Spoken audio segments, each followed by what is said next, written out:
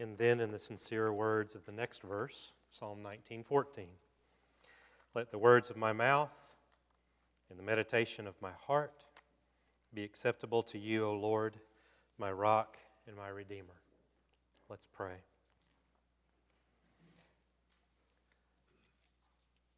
God, we come before you asking a lot. We ask a lot this morning because we are asking that you give us eyes to see your goodness all around us. And it's hard to see that sometimes. It's hard to see the goodness around us. And so we ask for your help. We ask you to give us eyes to see, ears to hear. And in the meantime, we pray that you keep using us as your hands and feet, your voice, your presence, your goodness in a world that continues to need your gospel that we know through Christ. In Jesus' name. Is it true? Is it noble? Is it right? Is it pure? Is it lovely? Is it good? You may recognize these questions in keeping with Philippians 4:8, one of our dwelling passages this year. A passage that we read a number of times over the summer, that we've read throughout this year as a constant reminder that when we look around us, even in this room, we see things that are true and right and lovely, pure and good. And we need that. And then when we look at Genesis, one of the great big questions that Genesis answers is, how did the people of God wind up in Egypt? Because if you know the big stories of the people of God, you know about Jerusalem and Promised Land and all that, but how did they get to Egypt? And that's what Genesis does. You go all the way back to the beginning of the story, and you go from Abraham, and it tells us where he is, but we don't really know where he is. We don't know a lot about where Abraham came from other than the name of the place. We know he was somewhere, and then we know that God said, I want you to go somewhere else. And Abram said, where? And then he went. And then you have Isaac and Jacob and Joseph. And it's kind of the same story over and over again. God says, go somewhere else. Well, where do you want me to go? Well, just go. I'll be with you. Does that sound familiar at all? Not just from Genesis, but throughout the story of God's people and maybe even our own. You ever feel like God takes us and says, okay, you've been here for a while. Glad you've enjoyed it. Now go somewhere else. And it doesn't even have to be a physical place. Sometimes it's God reminding us, no, I'm with you. And I'll go with you no matter where I ask you to go, no matter what I ask you to do. This is the way Genesis ends. Then Joseph said to his brothers, I'm about to die, but God will surely come to you and bring you up out of this land to the land that he swore to Abraham and Isaac and to Jacob. Well, we know what he's talking about. We know this promised land. And the people eventually wound up there. Because you know where they are when that happens, right? Land of Goshen. You know, they're right where they need to be. It's like, wait, God, we're comfortable here. We like it here. Yeah, but don't forget that you're in slavery, and haven't you gotten tired of making bricks yet? Well, there's that, but at the same time, and we just get so used to it. We get so used to being where we are, and we don't realize, wait, this is not that great of a place to be. And yet when we look around this morning, this is a good place to be. It's good for us to be here. But whatever God has in mind, God says, I'll go with you. I'll go with you. And so they left the land of Goshen and went through Exodus, all through the desert, and wound up in the Promised Land. They land in the Promised Land. There they are. Everything's going great. They tell God, we want a king. And God says, you don't need a king. And they say, okay, can we have a king? And God says, you don't need a king. And finally gives in, okay, you can have a king. Well, let's build a temple. They build the temple. Everything seems to be going great. And then you know what happens, right? David dies. The kingdom starts getting a little bit wobbly. And then it's not that long, right down the middle. Starts to divide. Israel and Judah. And you know why?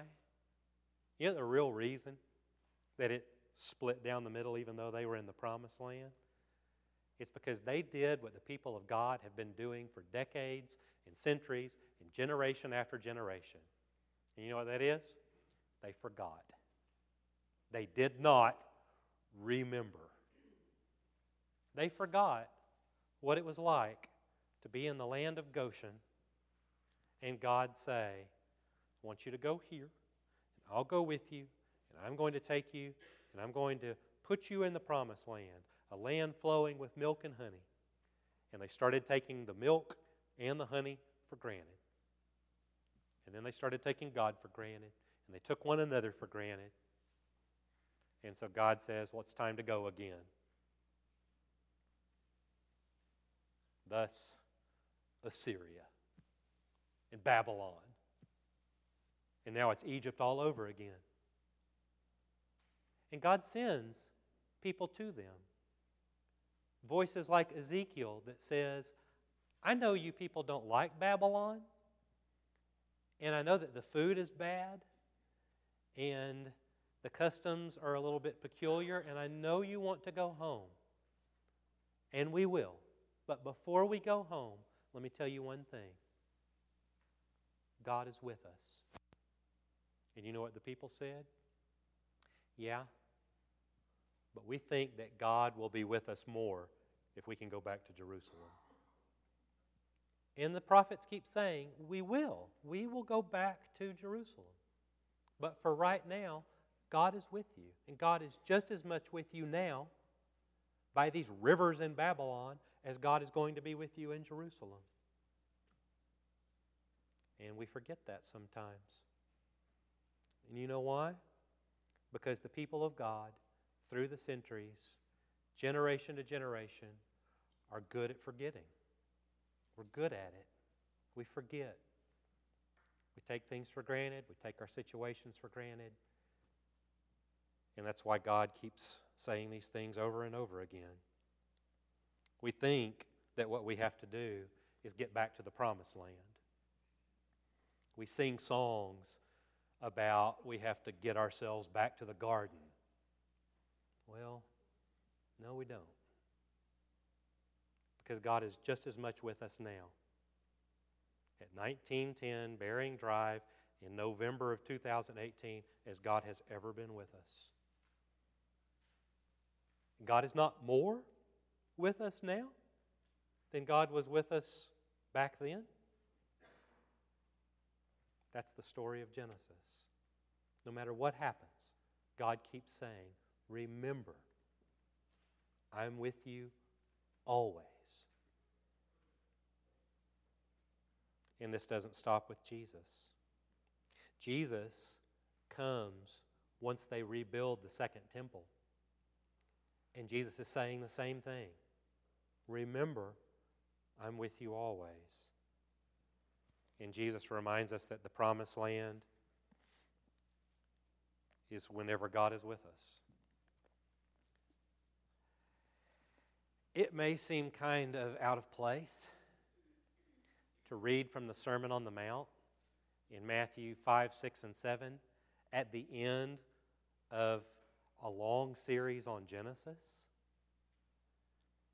But bear with me and see if it doesn't make sense once you hear what Jesus has to say in light of everything that we've heard in Genesis. And even if I knew there would be a lot of friends and family here today who haven't heard the whole Genesis series, and it's all right. You know Genesis, Noah, Abraham, all that. Well, here's where it comes together. This is Jesus right in the middle of the Sermon on the Mount. Therefore, I tell you, do not worry about your life.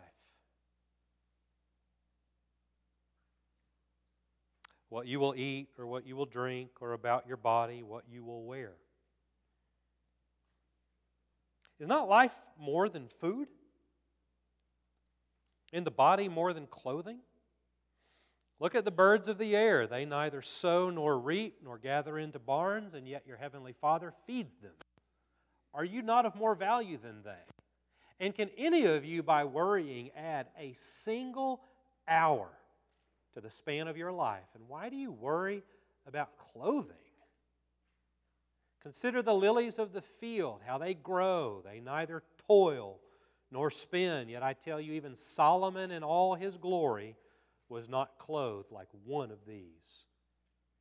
But if God so clothes the grass of the field, which is alive today and is tomorrow thrown into the oven, will He not much more clothe you, you of little faith? Therefore do not worry, saying, what will we eat, or what will we drink, or what will we wear? For it is the Gentiles who strive for all these things, and indeed your heavenly Father knows that you need all these things, but strive first for the kingdom of God and His righteousness, and all these things will be given to you as well. So do not worry about tomorrow, for tomorrow will bring worries of its own. Today's trouble is enough for today. We worry too much about tomorrow. We worry too much about tomorrow.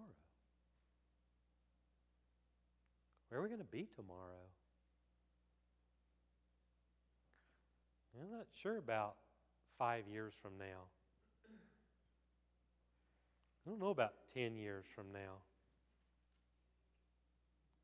You know who else in history has said those things? Everybody. Everybody who's ever walked the face of the earth. This is nothing new. But we do worry too much about tomorrow. And meanwhile, we miss the promised land today. You see, from Jacob to Joseph and all the way to Jesus, the song remains the same. God tells the people of God back then, I am with you. And then Jesus comes and reminds the people, I never went anywhere. I was with you all along, and I will continue to go with you. You know, the very last thing that Jesus preached in Matthew, long after the Sermon on the Mount, you know what Jesus says in Matthew 28, the very last chapter, the last recorded thing? It starts with a word that we too easily forget. You know, the first word of Matthew 28:20 is, it is the word remember. Remember, I am with you always to the very end of the age. Now, chances are probably pretty good that by 6 o'clock or so tonight, we're going to forget that. It's what we do. We tend to forget. And so I don't know, write it down, like put it on a Post-it note and hang it up around the house. Don't forget what Jesus said. Remember, I am with you always, even to the very end of the age. And the good news is we're not to the end of the age yet. Tomorrow night when you watch the news, you might think otherwise. This is it. It's over. I know, but it's not. We're not there yet. Remember, Jesus says, I'm with you always to the very end of the age. You know how we are introduced to Jesus in Matthew 1? You know how we meet Jesus? You know how Matthew introduces Jesus? He gives him a name. We would think of it probably more as a title. But it's to help us get through all of these stories and even our own life on a daily basis. You know how we meet Jesus in Matthew 1? Emmanuel. Here's what I'm going to do. I'm going to send you Emmanuel. And you know what Emmanuel means? It means God is with us. Don't forget that. Remember. How are we introduced to God in Genesis? It's pretty much the same way. God creates. God surveys creation and says, that's good. The garden, the trees, the giraffes, and the duck-billed platypus. That's good. Water, food, carrots, broccoli, all the good stuff. Yank it out of the ground, that's good. And then God creates in image. And you know what Adam and Eve looked like? Isn't that what people want to know? It's easy. Look around the room. They looked like us. We looked like them. And you know what God said on the day you were born? God looked at you and said, not, that's good. He said, very good. And that's the story of Genesis. That's why when God says, I'm sending you somewhere, we ask a logical question. Where? Because we want to know. Are we there yet? That's not children, that's us. We're sitting in the back seat of God's car constantly through this life saying, are we there yet? God says, not quite. Well, when are we going to get there? When we get there.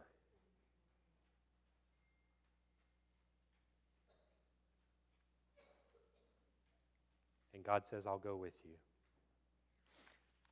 Basically, grace is God's first name and probably last too. I just read this from Richard Rohr. Grace is what God does to keep all things He has made in love and alive forever. Grace is God's official job description. Grace is not something God gives. Grace is who God is. If we are to believe the primary witnesses, an unexplainable goodness is at work. Right here, right now. This is the story of Genesis, not story back then that you can turn to. It's not everybody turn in your Bibles back to page 1. It's right now. This is the story of God unfolding right here in this place. God is with us. Saying that, it just sounds true. It's noble. It's right. God is with us, which is the purest statement ever made. It is lovely. And just like God surveying creation at the very beginning, God looks at our proclamation over the last few months in Genesis and says the same thing that we have learned to say as well. And it was good. Amen.